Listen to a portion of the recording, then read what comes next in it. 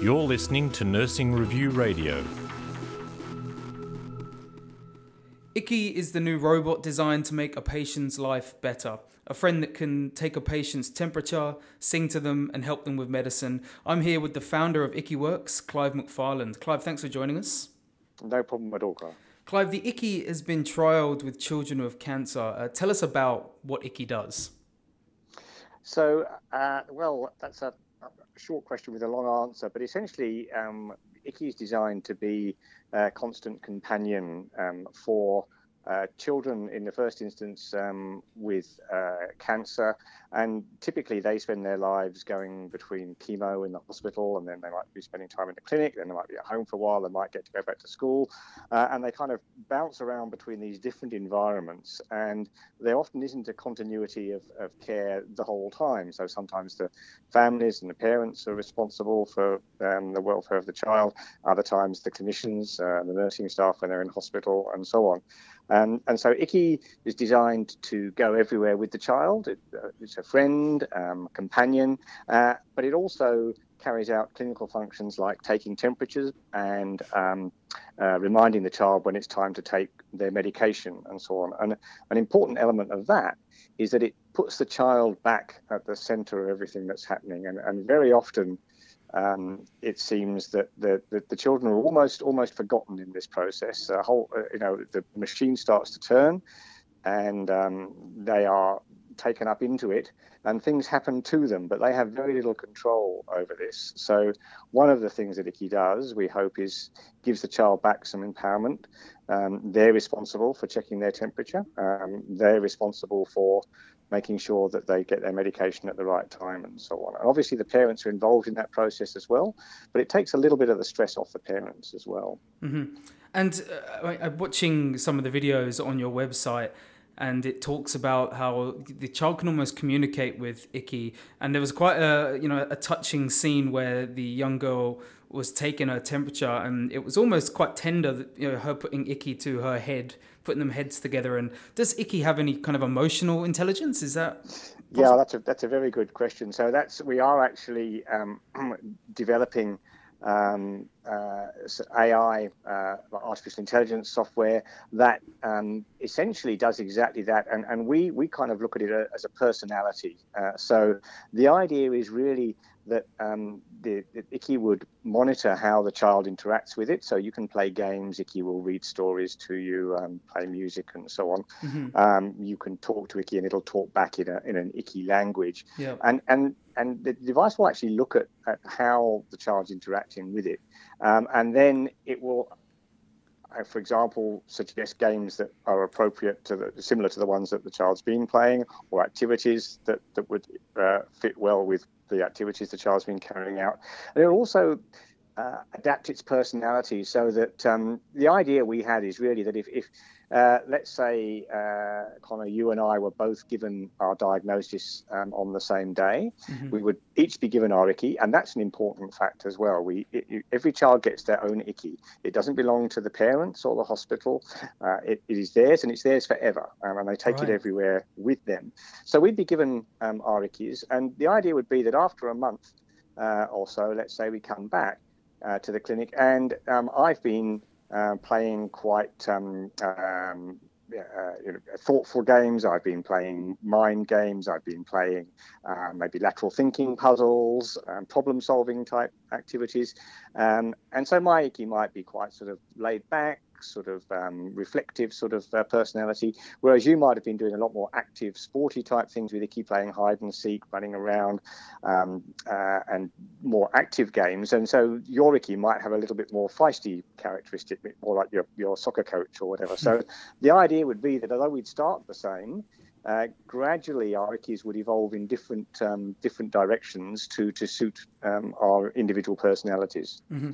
And what's quite cool, I think, probably for the parents and clinicians can download info from ikki via an app. I guess the temperature, and if people have the patients and children have taken their medicine and so on. That's exactly right. Yes. So there's two levels of interaction there via the web. One, as you say, for the parents or the carers, and so that's things like the parents can check that the child has taken their temperature and so on. Obviously, we don't leave the child to be solely responsible for taking their medication, for example. What they would do is they are reminded that it's time to take this particular medication, and ikki, as you may have seen, has a sort of a penguin sort of feel to it. And so if a child has to take medicine, then a penguin needs to take fish. And so the medicine actually comes with a fish tag, which is coded for that medicine. And the child will get a reminder that it's time to take the medicine. It will go to their parents or their carers and get the appropriate medication in the bottle. They'll feed the fish tag to ikki, which will then log it and say, OK, this is great. Connor took the right medicine at the right time. And the parent then gives the child the medicine. So the child isn't helping themselves to medicine as and when they need it. The parent's intimately involved in this process. But as you say, one, it's logged, so the clinical team can go in via their portal and have a look and see how the medication schedule is working.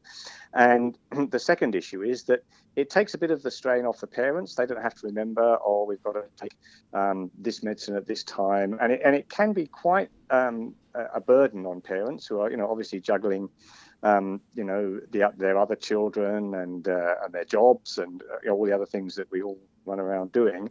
So it's one less thing for them to have to remember. ikki will take care of that for them. Similarly with the temperature, the child is reminded to take their temperature, and hopefully most of the time it's fine. If the temperature is on the high side, and this is a real issue for kids who are on chemo, because it does wipe out their immune system. So a fever can be fatal. It can be that serious. So again, the parents don't have to remember they've got to keep taking temperature. The child will do that. If it is too high, the parent will get a notification on their phone, and they will then check the temperature with an accurate digital thermometer, just to make sure, or maybe the child has just been running around, or it's a hot day, they just need a chance to cool down, or it may be there is a genuine fever happening there and they need to get medical advice and so on. As I'm listening to you, I'm imagining there are myriad other applications that you could use ikki for, and I'm thinking particularly aged care for people who might have cognitive impairments, who might not be good at keeping a track of their medicine, who maybe are isolated and lonely. Is this something you guys are looking into? Yeah, exactly right. Yes, so at the moment, we're focused very, very much on the children with advanced lymphoblastic leukemia, because that's a well understood patient cohort. We've got a really good relationship with the oncology department at Westmead Children's Hospital and the families and the children there. So that's where we're focused at the moment. But as you say, you can see us taking the things that we've learned from this group of patients out into a range of other areas, so including chronic illnesses as well as acute ones, it's like cystic fibrosis and so on, rehabilitation where you have to carry out repetitive tasks the whole time, and as you say, aged care in terms of monitoring and providing companionship for a group of people who we do know do tend to be isolated.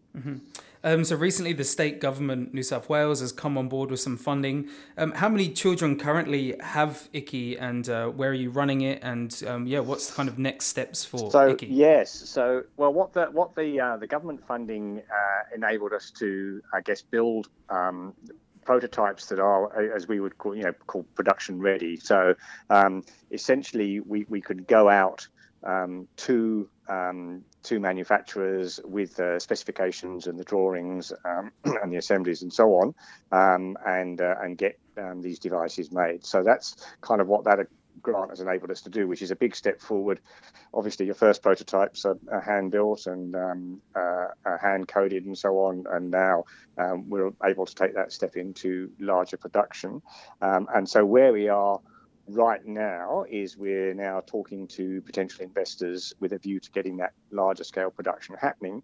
And the first thing, once we've secured that investment, that will happen will be that we will run a larger trial at Westmead of the devices to do a couple of things. I mean, of course, we need to check that they perform as we want them to perform, and B, we want to see how well they do engage the children, and whether there's anything we need to do, as you mentioned before, to say improve the emotional intelligence of the device. The software developers have got some very nice ideas around some of the things that ikki does, and has a different. You might have a happy state and a sad state and a sleepy state. So one of the ideas being that when ikki wakes up in the morning, they may not be too, like many of us, may not be too bright-eyed and bushy-tailed. It may take a little while for the child to wake up their ikki, and so on. So all of those things would be evaluated, and obviously as well the response of the parents and the carers as to how ikki is doing in terms of helping with the care of the child, and from the clinical team, of course, how valuable the data is to them. Because, of course, one of the problems they have is that when the child isn't in the clinic or in the hospital, they don't have that data on medication compliance or temperature and so on. And obviously, again, we'll be looking at the effectiveness of that in the overall treatment protocols for the children. Clive McFarland, thanks very much for joining us. Thanks very much for having me.